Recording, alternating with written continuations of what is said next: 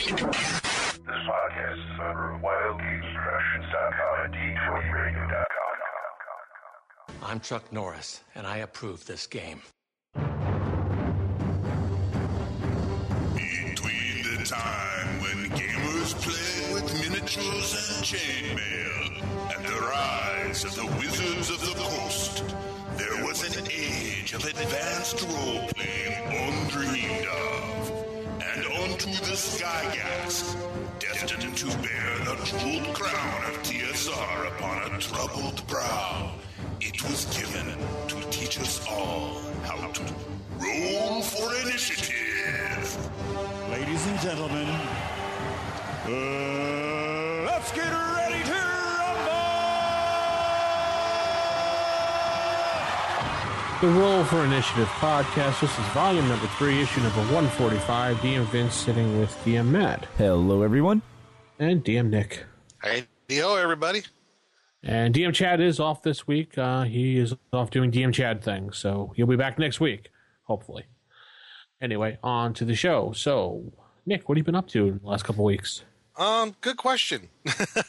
Okay, fine. No, Thank you, Nick. Matt, no, I'm kidding. Stay on target. Just really getting ready for Origins, which will be in a couple of weeks from now, since we've from the recording of this show. Okay. Other than that, doing more with the new Castle Greyhawk campaign, which is coming along really well. I have mentioned in the past, and that's pretty much it. Not a whole lot else on the gaming end. So yeah, not a whole lot else. Okay, for me, I've been running my bi-weekly AD&D life campaign, pretty much, so to speak. No epic stories, just running a weekly campaign. I'm going to be, in August, switching over to West End Games Ghostbusters for a while. Oh, cool. Yeah, run that for a little while, see how that runs. Give a little break from D&D and go back, recharge the D&D batteries, the usual. Mm-hmm. And getting ready for North Texas RPG Con this week, depending on when this goes out. And either will happen already or is about to happen. It all depends on when Matt's pregnant ankles let him actually do something. Yes. Yes. Just pregnant ankles. Yes, they're very, very, very pregnant ankles. Not Matt, just pregnant, but very pregnant. Yeah. What have you been doing with your pregnant ankles there? Not a whole lot, because, the joys of you get a strep, and then next thing you know, the fat tissue in your shins are swelling up to the size of grapefruits. Wow. Not fun. But, so really not a lot of gaming. I did make a purchase, so I finally picked up Toon and the Toon Ace catalog. So. Oh, good. Cool. Yeah. Oh, yeah, cool. Yeah, I found both of those at Half Price Books for $15 total. So I'm like, I have to buy these. Toon is such a great, one-shot beer and pretzels game if you've got nothing else going on. Oh, absolutely. It's one of those, here, let's just have some wacky, silly fun and just go crazy and have a blast. Mm-hmm. The problem with that game is, other than being really, really fun, that's not a problem, though, is that if you throw some really hardcore D&D players into it, they have no clue what to do with their own Right. game. They might hate it. Albeit, I am curious at this point, what if you tried running like a Sin City-style game in Toon? Hmm. That would be interesting. Yeah, just you take the Toon rules and all the Toon logic, but make it Sin City. It's like, there's this web show from a few years back called There Will Be Brawl. It's basically the Nintendo Super Smash Bros. Arcade game, the video games, and all those characters, but if you were to throw them into like a Sin City type noir setting. Oh my gosh. Mario's a drug addict. And then Kirby is like a Hannibal Lecter serial killer. And like Donkey Kong's a muscle for one of the mob bosses that, like, Ganon, Link's enemy, is one of the mob bosses, and Diddy Kong's another mob boss. And it's just Samus from the Metroid series is a stripper. I mean, it's just insane. But yeah, so that's an example of how you can take like a lighthearted, funny, ha-ha, like setting and actually make it serious. So, Oh my god. yeah, it's like nine short episodes, totally worth watching. There Will Be Brawl. Okay. There Will Be Brawl. Yes. I'll have to look that one up. Yeah. And it also kind of ties into our show today, too, actually. Yeah. Indeed. Yes. Well, we won't talk about that just yet. No. Not just yet. No. So we don't have any stars this week, right, Nick? No stars, but before I forget, I wanted to mention that where I was talking about getting prepped for Origins, and I think this is going to happen with Gen Con 2, is being the 40th anniversary of D&D. It's already 40 years now, guys. Isn't that crazy? Yeah. 40 years. Didn't they just have the 30th anniversary like 10 years ago? But they are doing a whole bunch of, I don't know if it's Wizards of the Coast that's putting on, but there's like a 40th anniversary events that are going on at Origins. They might be going on at Gen Con of like classic adventures that you can participate in. And at Origins, they have Tomb of Horrors, Castle Amber, Ravenloft, I think from 3rd edition, the Sunless Citadel. I think that's a 3 module, if I remember correctly. So, yeah, you can sign up for these events and play in whatever edition they were written for. So my friend Jeff and I, we got into the Tomb of Horrors one for Wednesday night. So we're going to kick off Origins with a big bang and see how far we could get through the Tomb of Acererak, the Undying, the undead demi-lich dude who like will melt your brain. Now, Wizards is doing this, or individual people are doing this?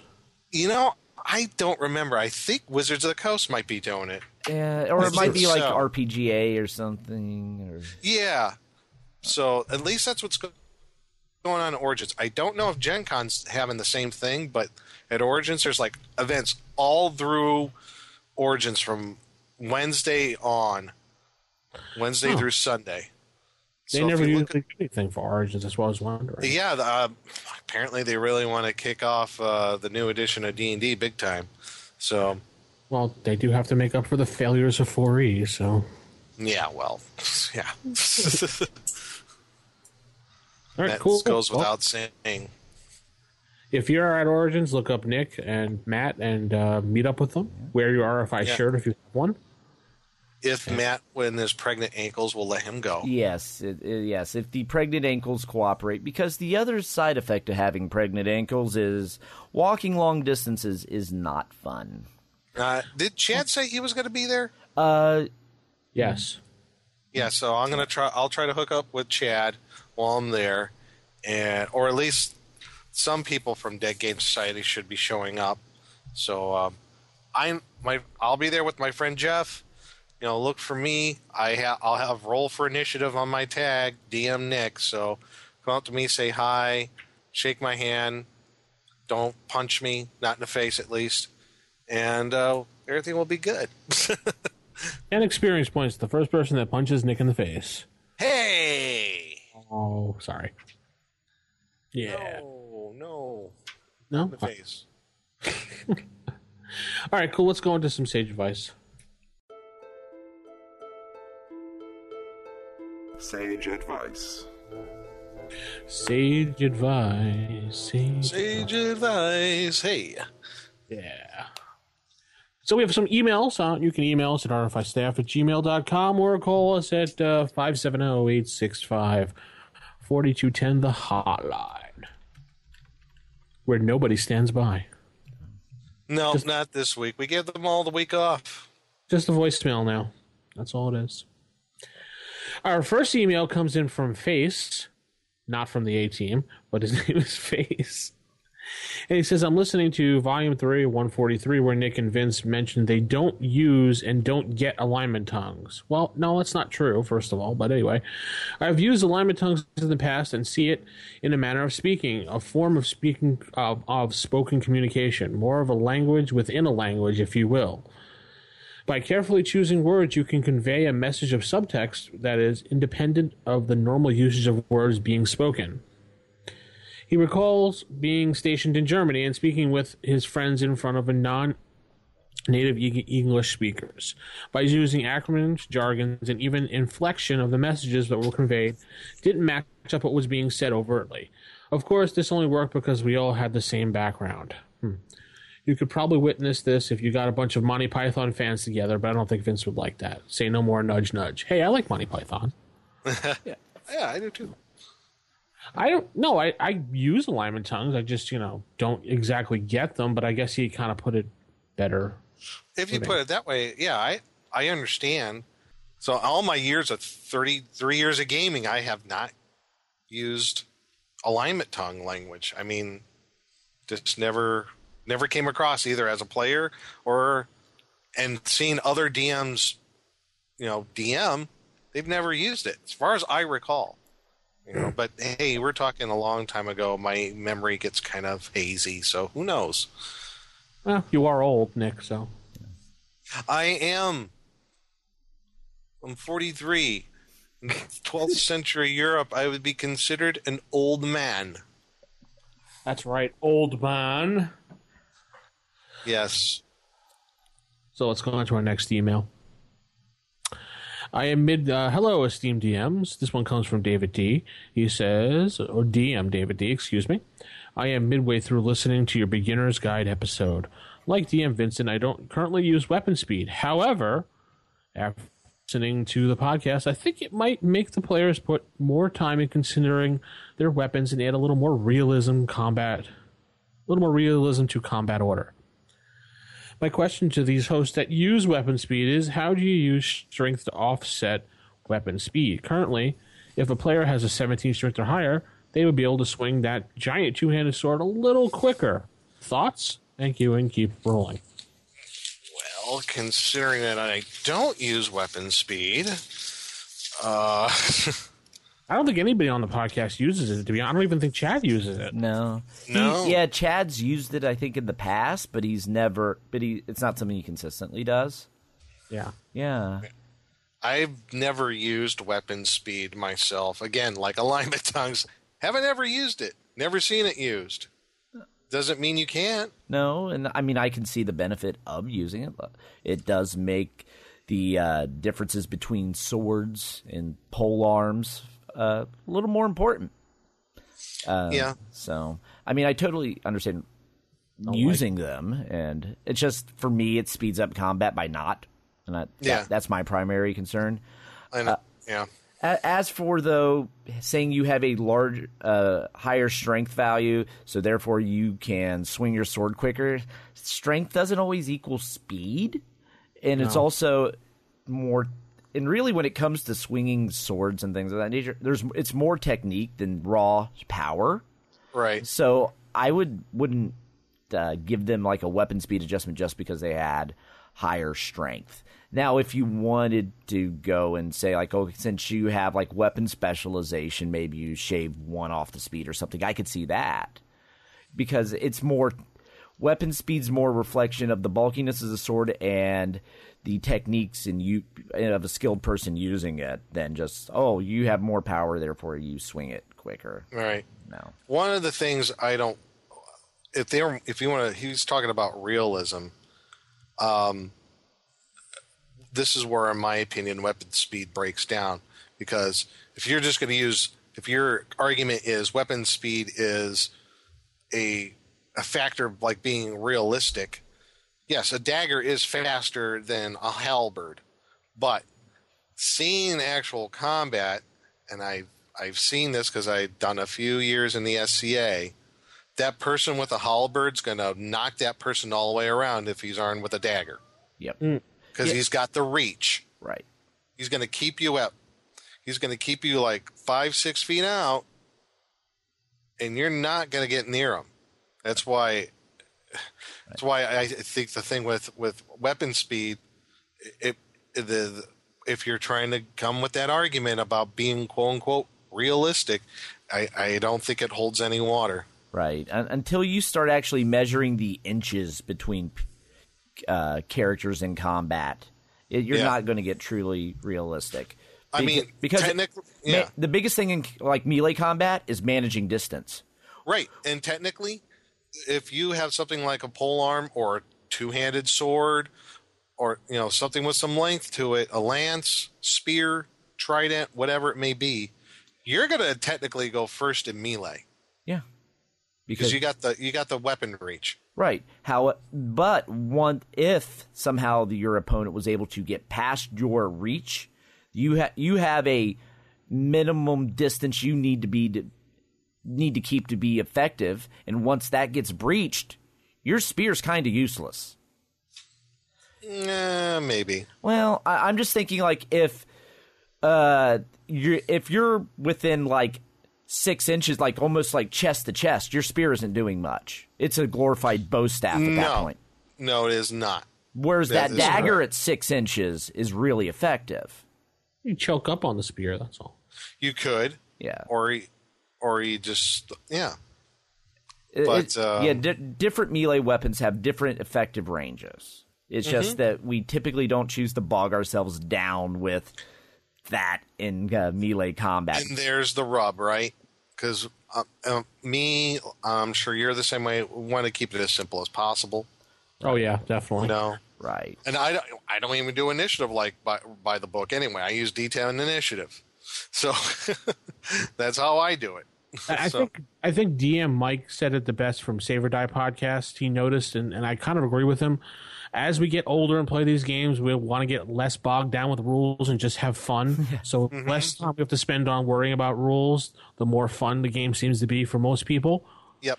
It could be an age thing too. Yeah, we just It want could our be. stuff to work. It's like, think of when you get to say like your first computer and you want to like build it, tear it apart, you're tweaking it, you're doing all this. About 10 years later, you just want the thing to boot up so you can surf the internet. Yeah. You're past the point of tweaking the thing just for the sake But of tweaking. if you are completely happy with using weapon speed and trying to figure out how strength might factor into it, go ahead. I don't have an answer myself because I don't use it. I got to be honest. Yeah. So, Right. how it would work, I don't know. Right. But as long as if you're happy using those things and your players are happy using those things, go for it. As long as you feel happy and you're comfortable with it, hey, it's your game. You do what you want with it. Right. And that's the great thing about this game. Everyone can make it their own. Yep. Everything I've always termed it. It's very modular. Yeah, everything in the DMG, everything in the player's handbook, they're suggestions, not rules that are written in stone. So figure out what makes the most sense to you. And if you want more realism in your game, great, go for it. Figure that out and share it with us because there's probably other people like you. So I guess the short answer is I don't know. Yeah. Make it your own, Yeah. Pretty much.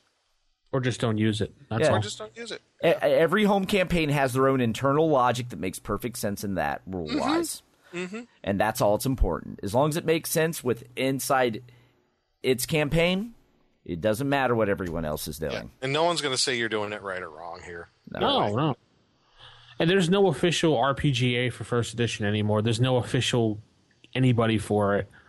Is there even an RPGA still around? Yeah, there is actually still RPGA. Okay. They run events at Gen Con. They're running they're the ones running all the D&D Next at Gen Con. I thought they were going to be like Adventures in Time or something, or whatever the name of that dumb group they made up.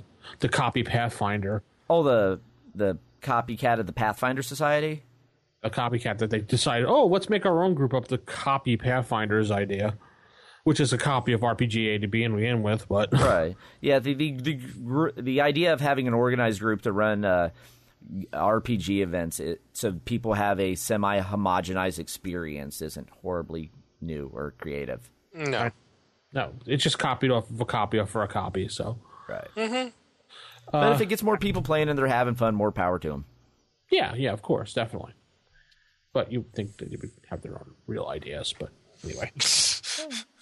For weapon speed, granted, I don't use it. I don't like playing with it, and I won't play in a game with it because I'm not going to be that one guy that sits there miserable and ruins the game for everybody else. So Yeah. I'd rather just sit out of the game and just watch or play my own game with some other people rather than ruin other people's times. That's just me. If you think I'm a jerk for that, then let's go on to the next email. Well, I think that's fair. I mean, why should I ruin other people's times? But why should I be that guy sitting in the game ruining it for everybody else? Because I don't like that one role. Good point. I'm with you there. Wouldn't you rather me just leave? Yeah, I would. Get out of here now. Leave. Go. That's been issue 145. Okay, so our next email comes in from Steven. He just wants to send a quick compliment. Thanks for sending chills up my spine with the Tales from the Dark Side music used in the feature intro. That intro always used to creep me out whenever the show came on. I was more scared by the intro than the show. Steven. Well, we're glad to do that for you, and just don't send us the bill from your psychiatrist. Yeah, that's actually kind of funny because I listen to like a paranormal cryptozoology podcast, After Dark, and they were talking.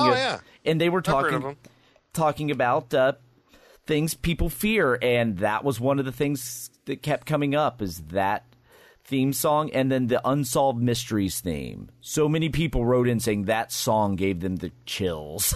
Did they talk about the chupacabra? They talked about the chupacabra. The goat sucker. Yes. They also talked about creepy dolls. Ooh. And yeah, just all kinds of fun stuff. But yeah. Good podcast if you're into that type of thing. Yeah, definitely. Okay, so our last email. Oh, no, second to last email, excuse me. Hello, Sages of 1E. Wow. In the coming yeah, I don't know. In the coming weeks, my party will be fighting with a few orcs. The fighter, 7th level, usually rides a heavy war horse. War what? Yeah, well, whatever. War horse and fights with a heavy horse lance. He fights with a heavy war ass? What? He has a war donkey? Yes, he does. And Nick, you're fired. Go home. The donkey named Pedro. The war ass. You killed my father. Prepare to die. Yes. With a heavy warhorse lance in situations like this. Can you give me a quick primer on how to treat this combat? Should I give him one pass with the lance and then wait around to turn around and get set to charge again? Should I give the crowd of orcs a few attacks on the horse as it goes by? Any help is appreciated. Thanks for the podcast. You guys are great. Adam. Well, Adam, we have an answer for you. Mm-hmm. No, we don't. Yeah, actually, we do. It requires you to dust off a book, Vince. Yeah. No, I know. I don't want to dust off a book. Yeah, well, it's the Wilderness Survival Guide. Oh, there is. On. Yes, there. Okay. The Wilderness Survival Guide. My God, mine still looks brand new. Oh, my gosh. Orange spine? No. Yeah. Have a crack in it. Page 86 and 87 of Wilderness Survival Guide. They have rules for melee combat from a mount and missile combat. So we'll just focus on the melee combat. So if an opponent is standing on the ground, a character astride a land-based mount who is engaged in melee combat with an opponent standing on the ground has an advantage of +1 to hit if the foe is the same size of the attacker, but receives no bonus if he is larger. So if you're fighting your orcs, you get a +1 to hit. If they were fighting trolls though, or ogres, there would be no bonus. But on the other hand, a mounted attacker must take a -1 penalty to hit against an unmounted opponent of smaller size. So if they were fighting goblins or hobbits, yeah. You would have a -1 to hit. Yeah. And a character who is on foot and fighting a mounted opponent, so this is for your orcs, they have a -1 penalty to hit regardless of the size of the opponent.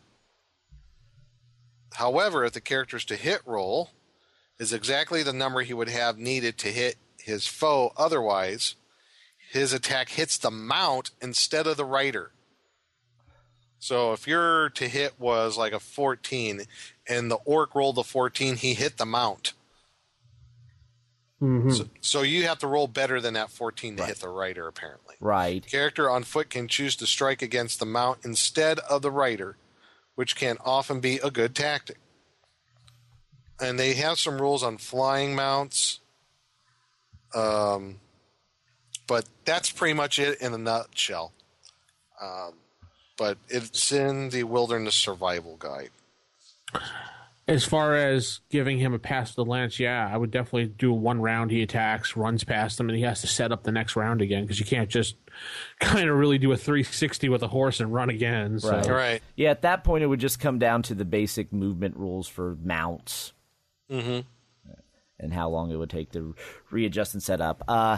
There was an issue of Dragon that had aerial combat, and it really went into detail. You might want to look in. Covered it. Yeah.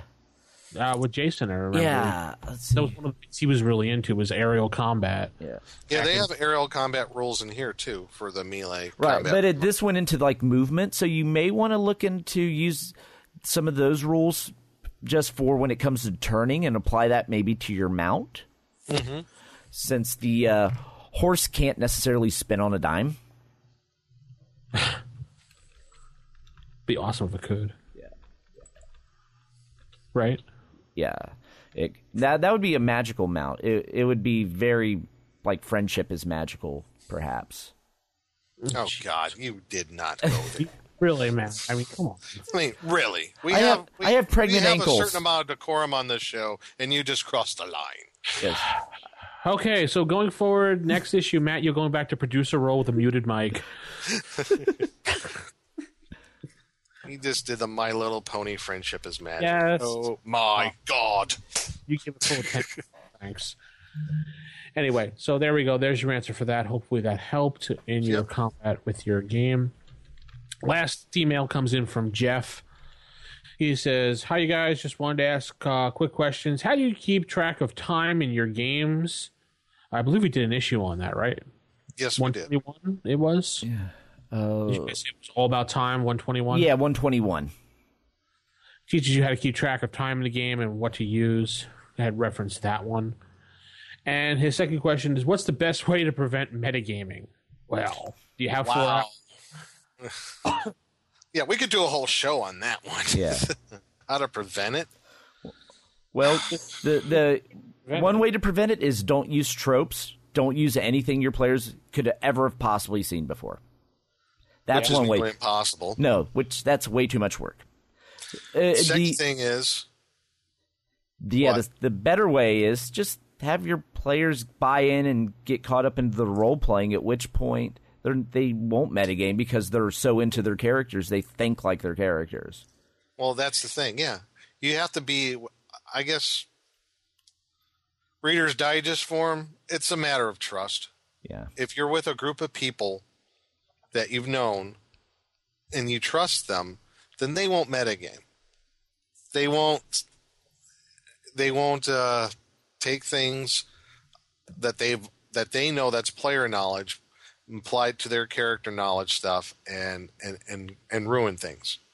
That there's an amount of trust there, and I guess that's the only way I can explain it. Now, that's easy to do, I would say, for the most part, in a home campaign, because there's people that you meet them all the time, right? Right. Now, at a convention, there's no way you're going to get around that unless you announce right up front, okay, this is the game, and rule number 1 is no metagaming. I mean, you could do that. It should be an unspoken rule, dude. Right. It is kind of an unspoken rule, but there are people, they are gaming the system when they metagame, Right. They're using what they know about the rules and how things work in the game system, in the game mechanics, and using them to their advantage, even though we know that their characters would have no freaking knowledge of that, how outside of their worldview of what the game world is. So there are people like that. They game the system. They're not gaming in the game world per se. And it happens at gaming stores a lot, too. If you go to your favorite gaming store or comic book store and they allow you to game there and you meet with weekly people, yeah, you might make some good friends there, but, you're going to get those people that are your friends that game. Like when I lived in Connecticut, one guy, when we played, he would always be like, during the event, you'd be like, well, what happened to the sword? And you'd be like, what sword are you talking about? Oh, never mind. Mr. I read the module ahead of time. So. Oh, yeah. Yeah, it was always like, well, there's a +1 sword here. Where is it? Oh, there's no +1 sword here. What are you talking about? I read the module. I said, well, now you no longer have that sword. Good luck in defeating that monster at the end that you read about. Yeah, exactly. That's what I did to one player, and that punished the whole party because of that, because one guy was an absolute jerk about it. Yeah, he ruined it for everybody. And I think metagaming, but like you said, it ruins it for the rest of players. Also, I think it also ruins it for new players because this is entirely new to them. And when you have someone that's doing something like that, they're gaming the system the whole time, then they're going to pick up those bad tendencies of gaming the system, of metagaming. And it just ruins it for everybody because they're going to think that is the norm. That's how you're supposed to play. While in all actuality, you're not. And I don't know if it is indicative of what's been happening in the past few years or not. Would you say that metagaming is more prevalent or less prevalent or just about the same as it was in the past? I've been lucky because the group that I've been playing with, when I go to the Reaper store, all those guys are really good guys and they don't really metagame at all. Mm-hmm. Then again, I throw the weirdest crap at people if you've heard any of the actual. Mm-hmm. So they don't know what the heck they're up against half the time, but they do like any normal player will do. If like you're fighting a monster, they'll kind of figure it out. I'll go, oh, I think it's this monster. Mm-hmm. Kind of metagaming, but you don't have to agree as a DM. You don't have to say, yeah, you figured it out. Just look at them and say maybe. Well, I did one thing in my current Greyhawk campaign that hopes, if not eliminate metagaming, but keep it down to a minimum, is I think one of the a metagaming aspect is knowing what a monster is and what it does, its weaknesses, its defenses, and all that. And I think that I think that's one of the core things about when you're gaming a system, knowing all about the monsters. Even though technically, if you're playing a first level fighter, you've probably never seen a green slime before. Right. You've never seen, a shrieker or maybe not even a goblin for all you know. Well, I'm going to say you might see goblins, kobolds, things like that, little low-level creatures, because a lot of those attack villages when looking for food and everything. So you might have seen them. Or heard of them. You may not have seen it firsthand, but you've heard someone. It's much like some of your more arcane monsters your magic users probably have read about or seen drawings of in their studies. One of the things I've introduced in my game was like basically identifying the monster that you're fighting and knowing what you're fighting when you first encounter something. And I made it a percentage roll in my campaign. So I just did something like that and it works. And basically how I worked it out was you take the character's intelligence and wisdom, add them together, divide it by 2, and you get that average. Okay? And that's a percentage. And that might fluctuate depending on what your character class is. Like maybe a mage might have a ×2 to that, or barbarian might have a 1.5 times to that. So you take that score, and then you add that to the frequency value of that creature. Say it's like, I don't know, carrion crawler. Say they first time they're encountering a carrion crawler, okay? Let's say their monster identification is an average of, I don't know, we'll say 13, okay? Okay, so in my Greyhawk campaign, this is what I did. I did something like a identify monster skill for everybody. Yeah. And what it starts out is this, you have your intelligence and wisdom of your character, and you divide that by 2. That's like your baseline score. Well, I'll just use 13. Maybe that's your baseline score. And then whatever the frequency is of that monster. And let's say it's a carrion crawler, because that's what I opened up to in monster manual, and the frequency is uncommon. So that's a 20% chance. So I'll add, your 33 to your 13 to your 20. That's 33%. Okay. Now I have some modifiers to that. Okay. So like maybe if you're a magic user or an illusionist, you multiply that by 1.5 and then you do your roll. And then something like that. So they might see something. I'll describe it to them. I'll say, you see something that's multi-legged and multi-tentacled face, kind of looks like a gigantic centipede, but it's got tentacles all over its face. So, and they'll do their monster identification. And if they say, okay, I made it. So I'll give like 1d4 little tidbits about that creature that they might know. Like I'll say, okay, they get about 9 feet long, that this creature, this carrion crawler has, they can paralyze you with their tentacles, and stuff like that. So they won't know immediately when they see something, oh, it's a carrion crawler. They're going to have to identify it first. And I also say, you know what? Write it down what you've seen, so you won't have to roll again when the next time you see a carrion crawler, you know what it is. So that kind of diminishes the amount of metagaming, I guess, and it brings a little bit of mystery back to the game, especially if you have players who are more experienced. They're veteran players that have been playing for a long time, and I wanted to instill a sense of wonder into the game again. So, and it seems to be working out okay. So that's something you can try. Just something I've experimented with it, and it seems to work. So, give it a go. A little bit of math there, like. But not a whole lot. Even I can figure it out. You kind of gave me a Scott Steiner math lesson there for a minute. So, and that's why they have their baseline score of their monster identification already written on their character sheet. So right. So he had a 33% third chance of winning, and never mind. So no, it's just monster identification. It's a skill that I've introduced, and some classes are more skillful than others. So illusionist is probably going to have a magic user is going to have a better time identifying maybe something than a fighter.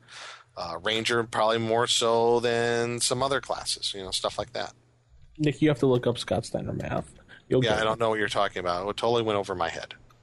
So we have a voicemail this week. If you'd like to leave a voicemail, 570-865-4210, the hotline.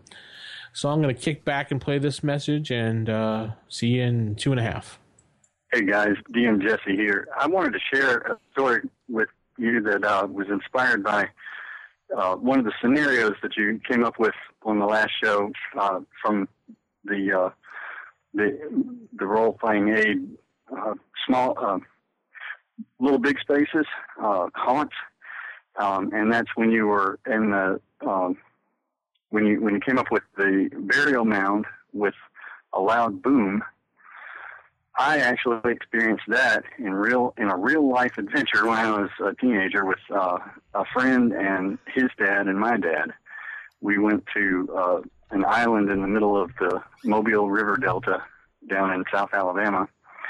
And we were going to look at some Indian mounds on this island, burial mounds. And we went to the biggest one on the island. We went there by boat, and just the four of us, kind of winter, so we were dressed formally. And we went up there, and people had been digging on this mound and everything, and been kind of pillaged a little bit. So then my dad and my friend's dad just decided to have a smoke real quick because, they've been walking around for a while. And so they lit their pipes and were smoking. And then my friend's dad starts kind of imitating the voice of what he thought of as the possible person buried in the burial mound, the chief of the people who had lived in that place at one time, Native American people. And, a little bit mocking, and they were laughing and cutting up.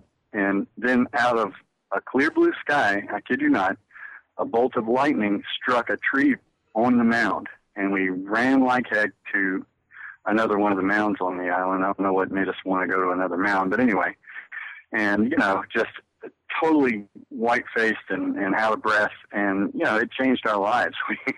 I don't think we ever took anything like that so lightly anymore. But so there you have it, a real-life version of the burial mound and the loud boom. Thank you. Wow. Yes. This watched any movie ever in his life or his family to know never make fun of Native Americans or anybody from Hawaii? Come on. Yeah. Wow, that was just too cool. Yeah. Do not take the lava rock from Hawaii. Yeah.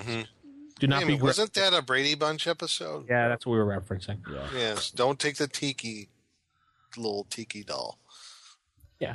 So never make fun of Native Americans if we've learned a lesson in our life. Yeah. Yes. That was especially when wild. you're on top of one of the burial mounds. Yeah, and a bolt of lightning strikes. Yeah. You're lucky it was a warning shot. Yeah. Mm-hmm. They could be a couple dead pale faces at this point. Yeah. Who knows Yes. what's actually buried in the burial mound at this point? It could be. Yeah, you just ticked off the old Indian shaman of that tribe. Good job. Yeah.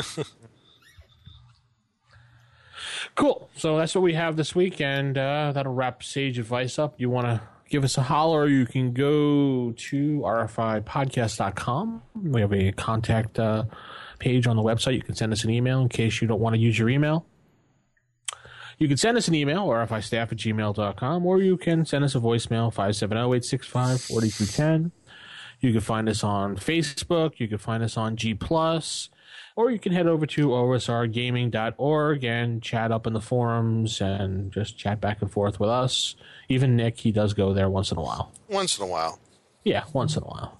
I only talk on forums when I actually feel like I have something to contribute. Or bitch about. Well, that too. And that, I think, is a contribution. Oh, I'm sorry. Is it? It is. Okay. So now they're saying that, let's head into Table Manners. Typical. Of all the evil creatures in the world, I'd like to find one with table manners. What are you kidding me? I spent years cultivating the worst table manners on the planet. Table manners. Here we go into Table Manners, everyone. And this week, I guess we're going to do a quote-unquote round table discussion on types of campaigns, particularly serious campaigns versus silly ones.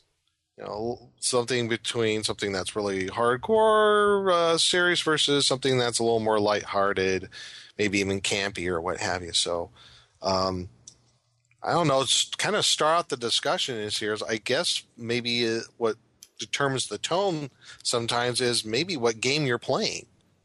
What did you say? It also depends on the group of your players, too. Yeah. Sometimes your players want that serious, nitty-gritty, gung-ho, fight the monster, give us the riddles type campaign. And then there's every once in a while you can throw in that little goof here and there. Mm-hmm. And it really depends on your players, to be honest. Right. Yeah, it can. Absolutely. Right. I think because with any game system, you can really run a serious game or a silly one. Like the example I give him with Toon. You could run Toon total straight serious using the Toon rules. Just stick it in the world of Sin City. Boom. You have a dark, gritty campaign using the Toon rule system. So the rules do not limit you to a genre. It's just they may be better suited for specific things, but you can make it whatever you want. You could run slapstick Call of Cthulhu if you really wanted to. You could. I played in a game at Origins that was a Call of Cthulhu game, but it was Clue of Cthulhu, where we used the Clue board. Oh, cool. And each of us played a character out of Clue. I was Colonel Mustard. It was rather lighthearted because also my character went insane. But but it was a rather kind of lighthearted, tongue-in-cheek sort of game, and it was really fun. For a Call of Cthulhu game, it was rather surprising.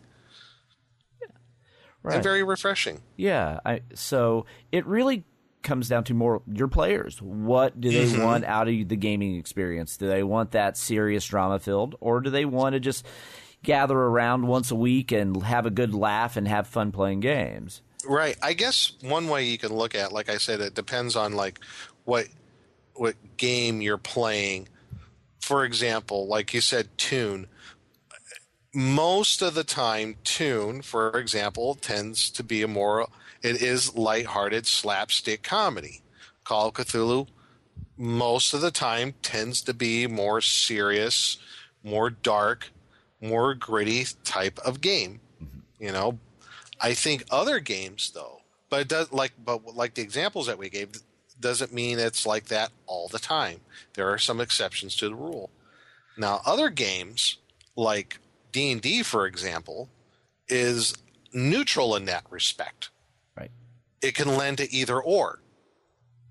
So you have games like that where it's just it really depends on, like you said, the players and the DM and what they want out of the game too. You know.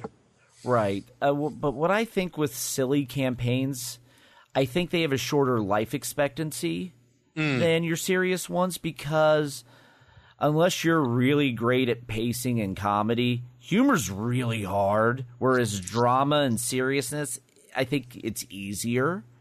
Mm-hmm. So the jokes and the funny and the absurdity can kind of get tiresome after a while. Right.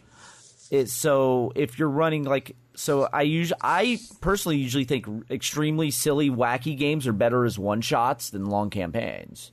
Right. For that reason. So that way you don't get burned out on the jokes, the wackiness of the situation. Because there's a lot of humor in just the initial one-time, okay, this setting's just absurd, ha-ha.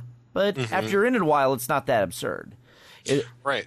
It was like I've heard, listened to some live play of a Savage World game, a couple of them. One was My Little Ponies of the Apocalypse. That's based in one episode, Matt. What is going on now? Yes. And then there was the companion piece. It was like the Care Bears of the Deadly Sins. Oh my so God. You were Care Bears, but you were each a deadly sin. And then you ended up doing battle with the My Little Ponies of the Apocalypse. And it was all because, like, the Care Bears and the My Little Ponies had a giant war, and somehow the Smurfs got slaughtered in the process. And when you listen to it, you just laugh at the absurdity of, okay, you have My Little Pony Pestilence, My Little Pony War, My Little Pony Death, and then Care Bear Lust, Care Bear Glutton, and so on. And it's funny, but if you were to play that every week, you're like, okay, the joke's old, and then it just becomes like any serious RPG game, except you're fluffy bears and sparkly ponies. Dead silence. Yeah, and that's usually what happens when you overstay your comedic welcome. Yeah, the joke tends to die there on stage. Right. It's like the parrot is dead, and it's going to stay dead. It's not going to be revived. It is dead. Now, there are some games that are, for example, like humor. They are humorous, but the tone of humor is definitely different. For example, starting with Toon is kind of like our baseline slapstick. You have a game like Paranoia, which is humor, but it's a dark humor. It's a black humor to it. Right. Yes, it has some slapstick points to it, but the humor involved with it is more like, to use an analogy, would be like the movie Brazil. Yeah. It's more Hitchhiker's Guide humor. It's more Hitchhiker's Guide humor, exactly. So there's humor in that game, but it's more of it's a black comedy kind of humor, you know? You have games like... Well, the game I'm going to be running is considered a joke game, too, the Ghostbusters game. Ghostbusters, right. But okay. I would again, that was made by West End Games, right? Yes. Yeah. But I would put that in a category like Paranoia. It's more of a dark humor in some places, a little black comedy. Right. But think of the movies. The movies were comedies, but they weren't wacky ha-ha comedies. It was just they had some funny one-liners. But you could totally play those situations straight, too. Sure. And have, absolutely. like, a scary, dark movie. It can go either way depending on your presentation. Sure. Absolutely. Like, there is an actual play podcast for the Ghostbusters one, actually. Oh, no kidding. Right? Nerdy Games, I think it's called. And it's called Ghostbusters Resurrection, and they use the original Ghostbuster rules.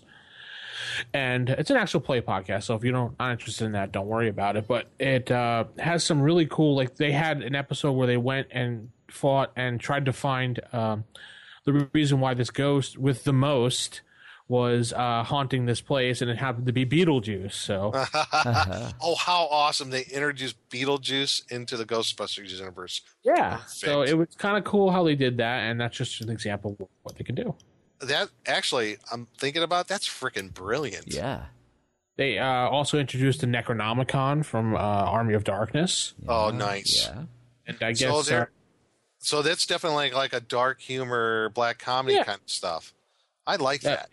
They took stuff from the real Ghostbusters cartoon and they introduced it and made it a little more serious. And so you can do whatever you want with those type of games. It doesn't mean because it's that it has to be a joke game. Or I've had people play Ninja Pizza for about 5 games and be serious, which is not a serious game whatsoever. I mean, and another game that lent itself to humor, but it was more of a parody of itself, was Hackmaster 4th edition when it came out. Right. I know people take it seriously, though. I did. Yeah. See, and I probably ran the longest campaign with Hackmaster 4th edition. I mean, 7-8 years. And that was a game where its parody aspect is in there. I mean, you read through the rule books. There's some, funny, kind of tongue-in-cheek humor there. But there's some other things that are actually built into the game. They're obviously, they're humorous elements, but they're like magic items. Like what was that? Gauntlets of wuss slapping, for example. You have Skipping Betty fireballs. Yeah.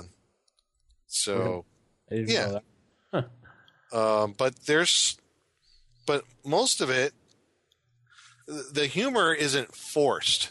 You see, the humor, when humor is forced, I think it loses its comedic charm. It loses something. It's just when people force the humor on you, it just doesn't work. I think people, when they looked at that game, it's like, oh, it's not to be taken serious, but it really is any game, to be honest. But it doesn't mean you couldn't play it as straight up as a regular, RPG. I looked at it as like, a combination of like 1st and 2nd edition AD&D with some other crunchy bits added in. I mean, 75% of the game was AD&D. The other 25% was like little other things that they added from like the honor stuff and some other things. But the comedy, I think, was not necessarily a crucial element to the game. Now, when they had to produce their adventures, yes, there was some sort of tongue-in-cheek humor and stuff here and there, and that was all because of the copyright thing they had with Wizards of the Coast. That was part of the reasoning behind it. But I don't know. Hackmaster is one of those games where you could play it straight or not. I mean, I don't know. Yeah. I never had a problem with it. Yeah, and really any game could be like that. It's like like the TMNT. That could easily be like the cartoon or the comic. Two completely different ends of the spectrum. That is a really good example. That is. You're absolutely right. You could play it either way. Yeah, you could be wacky. The game itself? Yeah, the game itself is based off the comic, and it's very dark and gritty. But if you wanted to run it Saturday morning Teenage Mutant Ninja Turtles cartoon, you totally could with all the turtle shell puns and the turtle van and all the wackiness. You could absolutely do it and have a blast. It can be. It's entirely what type of game do you want to run. Right. And now I'm having visions of running a Saturday morning cartoon RPG. There's one that just recently updated called Cartoon Action Hour Season 3. Yes, I'll have to check that out. I'm just imagining this giant cross amalgamation of all the cartoons exist in the same universe. Mm-hmm. Oh, yeah. Now kind of going with like some serious games like Call of Cthulhu, and I guess the offshoot of that, Delta Green. I guess most of your World of Darkness stuff. All your Vampire, White Wolf. Yeah, they tend to be a little more serious and gritty and dark. And I know I never got into the World of Darkness stuff. I never got into White Wolf games, or I never played Vampire the Masquerade. None of that stuff. That just never appealed to me. I like COC, and to a lesser degree, I liked Chill when it was out. Mm-hmm. And I don't know. I like, if I'm gonna. I guess what I'm trying to get is, I guess it depends on what mood the overall group is in, what they want to play, what they feel like playing. Particularly if you're going to talk about a long campaign, right? And I think to get back to what you were saying, Matt, about like for most games that are of a humor type nature, they maybe only good for like a one shot. Yeah, right. Because it'll burn itself out. What I've noticed, like with my group, we can run a serious game, but we're going to have our own silly moments in it and have our laughs. Mm-hmm. And I think that's probably more the norm. Especially when you have a group that's comfortable with each other. When you're at like a convention game, all bets are off on what you're going to get. You could get a group of people that are just horribly silly, and you're thinking you're running a serious game, and next thing you know, you're running some wacky, crazy thing. Mm-hmm.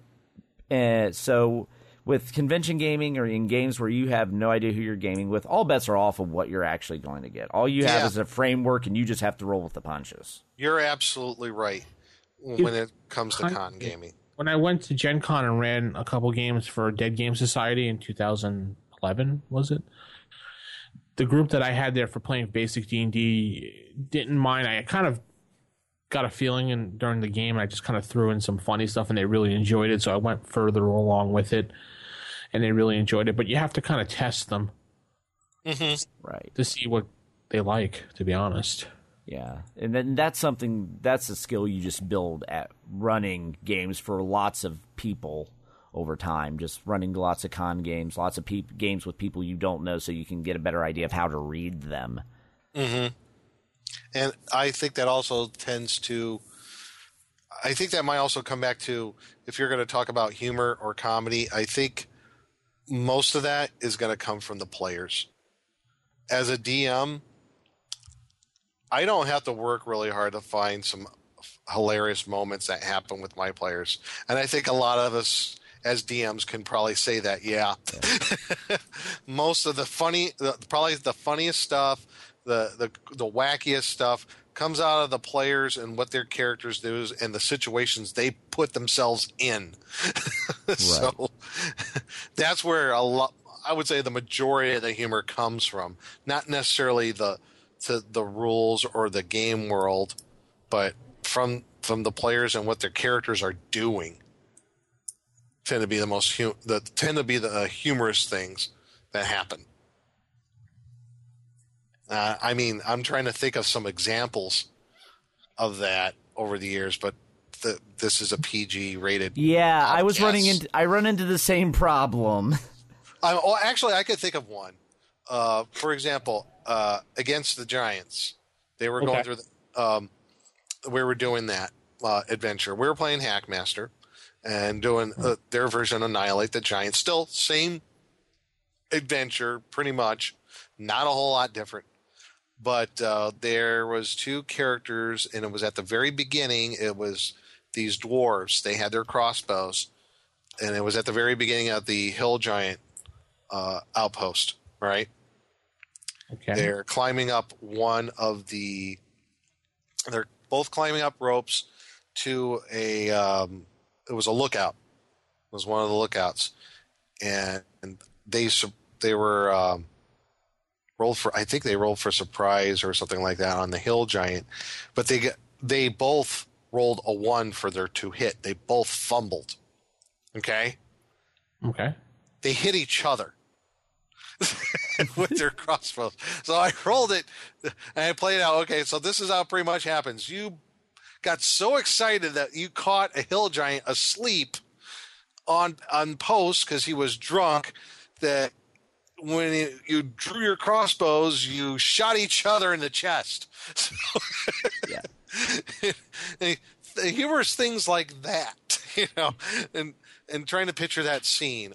Things like that when one of the dwarves died, they didn't leave the body, so they found these barrels of salt, so they stuck the dwarf's body in a barrel of salt to keep it preserved. That dwarf is still preserved in that barrel of salt to this day. Wouldn't it be like beef jerky by then? Or? Yeah, it's dwarf jerky now. Yeah. It's pretty much. But we still got the body if they want to do a resurrect on it, or a reincarnate, or resurrection, or a raised dead. So if we ever go to back to that campaign, that's been going on 7 years now that one dwarf is in that barrel of salt. They could if they wanted to. It's like, still got the body. It's been preserved in salt. It's a little chewy. But yeah, stuff like that, Now I'm envisioning them, anytime a party member dies, they just throw them in a barrel of salt and put them in like a closet for a rainy day. We may need you one day, so we'll just keep you here just in case. Yeah, and those are and things like that, like and you'll get running gags in your group, Yeah, like one of the running gags in here is like, it's made of rock, possibly stone. Yeah, like in my group.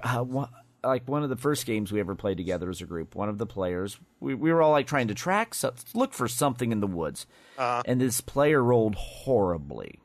So bad, he saw when looking for footprints, he saw what he swore was a dragon's footprint. It was just a hole in the ground. He's like, it's a dragon. There's a dragon around here. So from there on, anytime there's a failed spot roll, you found dragon footprints. Oh, God. Yep, doesn't matter where. It's a dragon. Yeah. I sometimes play like something like a dragon if they failed miserably, like they rolled well, I guess depending on the roll, if it's high or low, I guess if you rolled on 99%, it's like you tracked yourself. Yes. You found your own footprints and you just went in a circle. Yes. You see these feet of, looks like a group of 6 people, heavily armed, trying through, not knowing that it's your own party's tracks. Yeah, good job. Yes. Good job there, Legolas, or whoever I want to call him. Egoless? Legolas. Egoless. Egoless would make that track roll and start tracking himself. Legolas wouldn't. But Egoless, he's without egos, and that's sad. Yes. He's just in search for the perfect waffle. And I think as DMs we've seen that, little running gags that the players have made themselves, little running jokes, and just those, like we gave examples of humorous situations that came up in the game that the players have done themselves with their own characters, Right. So, like the one time a player in my group, when he decided to sleep, cuddled up next to a log. And that log was what? It was just, he was snuggling with wood. Well, I'll just leave it at that. Okay, enough said. I even had humorous moments in a Call of Cthulhu game last year, I think it was. We were playing the classic haunted house introductory adventure, and where they go down, spoiler alert everybody, when they go down they find the Corbin's corpse and it resurrects. I had one character. They were playing a photographer. She was a photographer, a photojournalist for some magazine or some newspaper, and she was like, this thing raises up, and one of the characters, he shoots it like 3 times and it doesn't go down. She's just standing there all stunned, and she just like makes this motion with her hands like she was raising a camera, and just click. Just trying to picture that whole situation. So yeah, there's little humorous things even in Call of Cthulhu could happen. Yeah. So what about you, Vince? Running gags or running I have joke? lots of running gags in my campaign. Like we have this one old wizard called Rupert that I always will bring into a campaign as a joke. He's has one vendetta against one character in the group, or one player in the group, I should say, at this point, because every time he brings his character in, no matter what the character is, like, hey, you see this old man inside the shop with a long white beard and this little scowl look on his face, his little name tag on that says Rupert, and the whole group will start blasting out in laughter. They know the dealings with this. Or they'll kind of giggle and go, oh no. Oh no. Yeah. Just a crusty old man that likes to just rip off people. Now, one of the things that I thought about when we're talking about serious versus silly campaigns and stuff are, I guess, some of those people where they're playing a game and they think that, for example, if it was Call of Cthulhu, it's supposed to be serious, so it's always serious. And there's those people who, no matter what, they play it that way, sometimes to the point where it ruins the fun for the other people, if you get my drift. Yeah, I know what you're saying, yeah. You know, there's people like that even with D&D, where they say, well, D&D should be played this way as far as being, you know, serious, you know, swords and sorcery, that's how it's supposed to be. And I kind of cock my head. I'm like, really? Have you not read through what the original Greyhawk campaign was about? White Wolf. They had frickin' lasers. Okay? Have you not seen any of the readings of Gygax? I know you're not into White Wolf or the World of Darkness, but a lot of the players will like that on there. So. Oh, yeah? So if there's a little humor, they get all uppity? Yeah. Yeah, they won't. Yeah. At all. And then there's one other game I think we should mention. What's it's that? a very scary game, Call of Cthulhu. Oh, yeah. That one just came out, didn't it? Yes, it did. It came out just a few months ago, and you're ordinary house cats who must oppose the chaos cults of other animals. I might not be – I'm not sure if I'm correct on this, but I did see that at yogsatoth.com. I think it's those folks who do yogsatoth.com. Am I right? Or I think so. It's Cthulhu.com is the name of the group. Yeah, Cthulhu.com okay. was. Yeah, and it's just wacky, silly, amusing. I wonder if they're the people that also made Cat the RPG too, where you're an actual cat and have to go around pleasing your master. I was like, oh, jeez. they did that for Kinzer and Company, Dog the RPG. You be a dog. So. So yeah, there are those people that where they have a game system that they see. It's like, well, it should always be played that way, as far as either humor or not humor. Yeah. And I find it I get a chuckle out of that especially when it comes to D&D, and I think to myself, that's why D&D is, as far as the humor, is pretty neutral in that aspect. You could run it either way. It boggles my mind when someone says, well, you shouldn't play D&D that way because it's, should be kind of serious here. And, you're a bunch of adventurers trying to, find, get the gold and everything. Your lives are in danger the whole time. I was like, yeah, that's true. But doesn't mean you can't have a little humor in your character's life, right? No, never. No, they're completely humorless, dark, foreboding characters in a world that's uncaring, and there's evil and death at every turn. Didn't you know Darker Dungeons is real? It is? Yes. I want that movie should be coming out of Gen Con, by the way. Yes, the movie will be released at Gen Con. It shall be glorious. I wonder if they're going to have it for free like they did with Gamers 3. I don't know. Because this was actually someone else bought the rights because he won $1,000 in the lottery. So he got the rights from that movie was Chick for Tracks. $1,000. Well, no, the guy won the lottery. Wanted to do something with the $1,000 he won. So he went and got a hold of the guy that does Chick Tracks, and can I make your movie? And he was offered him like the $1,000 to get the rights to make the movie. And then the guy was like, Chick was like, sure, no, just take it, make the movie. And then at that point, that's when they actually did, like, I think a Kickstarter and got real funding because he realized he couldn't actually make a movie for $1,000. And then the people that did, like, all the Darkness Rising and all the gamers and all of that, they got involved with it to make this movie, and they decided to play the entire thing straight. Yeah, I guess so. That's what I understand. Yeah, they're like, how do you make fun of someone and do a parody of someone who thinks Cthulhu is real? They're already a parody. Yeah, they think that, D&D is satanic. And when you reach a certain level, you do learn the real power. Yes. I hope they got that in writing from Chick, because him, he'll probably bounce back. Oh, look at all the money they made. Yeah. He's actually probably dead for all No, we he's know. still alive. He is? What is he, on an iron lung or? No, he's still alive, trust me. Wow. Still producing stuff and still going strong.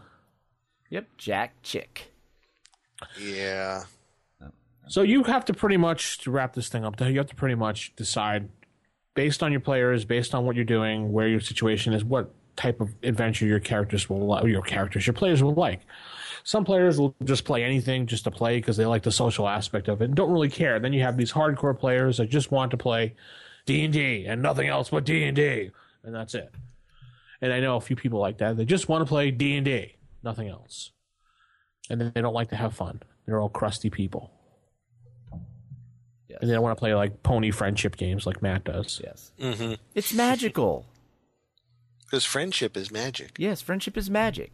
So let's head into Creature Feature Theater while we all take a rope over the banister and hang each other, because we just reference it 4 times now. Yes. just wait until we get into the Creature Feature.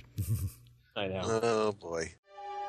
Are you saying that I put an abnormal brain into a 7.5-foot long gorilla? Creature Feature Theater.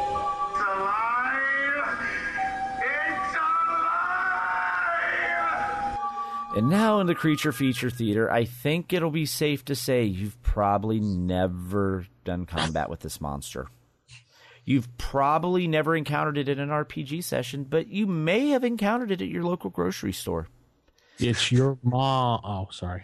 No, if only someone could actually stat out my mom. Anyways, this monster is the Keebler. The Keebler? The Keebler, created by Roger Moore, found in Dragon Magazine, issue 36, page 26. Keeblers are hobbit-sized beings, elvish in appearance, and inclined to be chubby. But as far as anyone can tell, Keeblers orient their whole lives to cooking and baking, particularly cookies and cake. Yay! They are generally carefree and sometimes make friends with small children and woodland animals. Aw. Their hearing and eyesight prevent them from ever being surprised. They don't believe in causing mischief.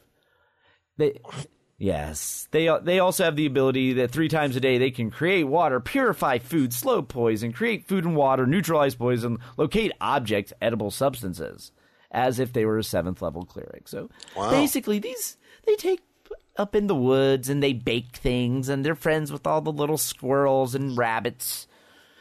They all originate from the Great Nabisco tree. They will never reveal the Great Nabisco tree, even under duress. So waterboard them all you want. They will not reveal the Great Nabisco tree. Waterboard them all you want? What? Yes. It says even under duress, they will never divulge the location of the Great Nabisco tree. So waterboard them all you want. It's not happening. Yeah, take that, Dick Cheney. Exactly. Yeah. Yes, you won't be able to drone that tree. Or will you? Yes. Dun, dun, dun. Ooh, story idea. But before we get to that, Keeblers can once a week, though, however, bake a special sort of cookie that causes the eater to save versus magic at -4 or be charmed by a Keebler.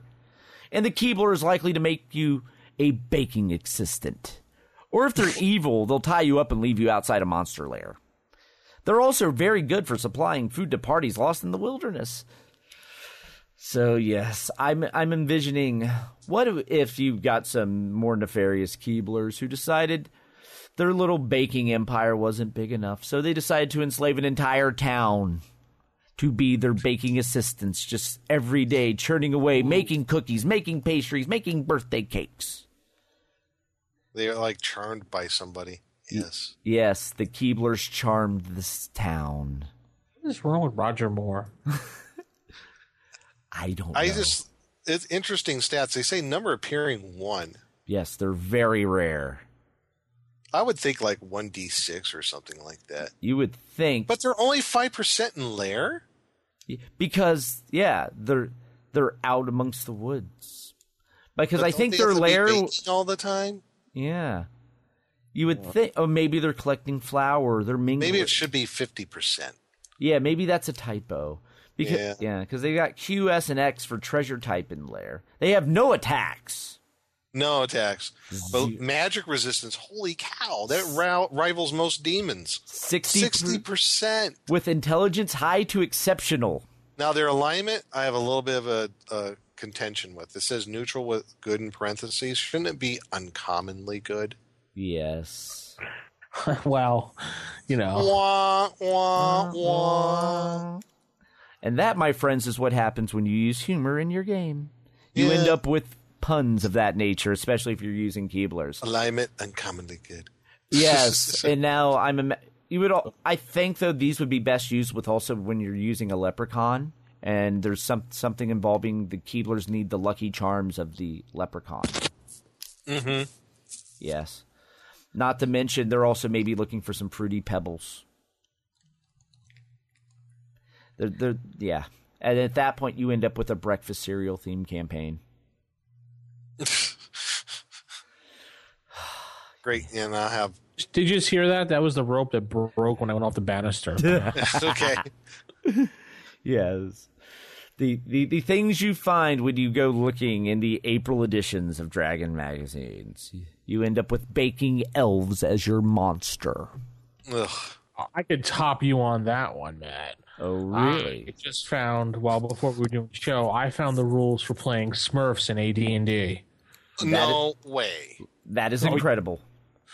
Yes, I did. I just put the link in chat, and you can add that to the podcast notes. Nice. All right, that's just sick. And then also, if you, on the same page on Dragon Magazine issue 36, page 26, there's also a monster above it. The DM. That's listed as well. No. District Manager? Oh, yes. Sorry. This one is by Blake Ward. Frequency, too often. Number appearing, always one too many. Armor class of 1974 Dwarf Hall. Movement slow. Hit dice, a good-sized box full. Percent in lair, 100%. Treasure type, hordes. After all, somebody must have it, and the players sure don't. Number attacks, your guess is as good as mine. Damage by attack, weapon type, pencil, ruler. Special attacks create fear by the sound of rolling dice. Yep. Special defenses, I quit or you're dead. Magic resistance 100. Alignment, anything but neutral. Intelligence low than non-existent. Yes. Psionic ability, call it what you want, but he can sure make the dice perform in his favor. So, yes. The Dungeon Master. The Dungeon Master. All right, then. Yes. Stay tuned next week when Matt brings us the stats for the Rice Krispies treat, guys. Yes, snack, crapple, and pop. Rice Krispies, yay. Yay. It's just proof positive you can find anything on the internet. Yes. Yes. So I guess that's going to conclude the show on goofiness versus seriousness and all that other jazz. So tune in next week when we should possibly be all back. I will probably throw in some recordings if I can get them properly edited for North Texas RPG Con. Open down with a bunch of people like Frank, Tim, possibly more. Some of the artists that will be there. I know Jeff D will be there. So yeah, I'll try to get some, do some reports while I'm at Origins. Record some stuff and I'll send them to you guys. Well, if Matt's there with you, get a hold of him, and he usually has his recorder with him. Yeah. Mm-hmm. If his pregnant ankles let him Yes, get if my pregnant ankles cooperate, or if I can get the appropriate hover scooter. Get a Segway. No, that requires standing. I need maybe a rickshaw. Do you want to pull my rickshaw, Nick? Not just no, but hell no. That just sounds too way above the PG version of this podcast. So let's get out of here. Keep it original, keep it old school. Good night, everybody. Good night. Bye, everyone.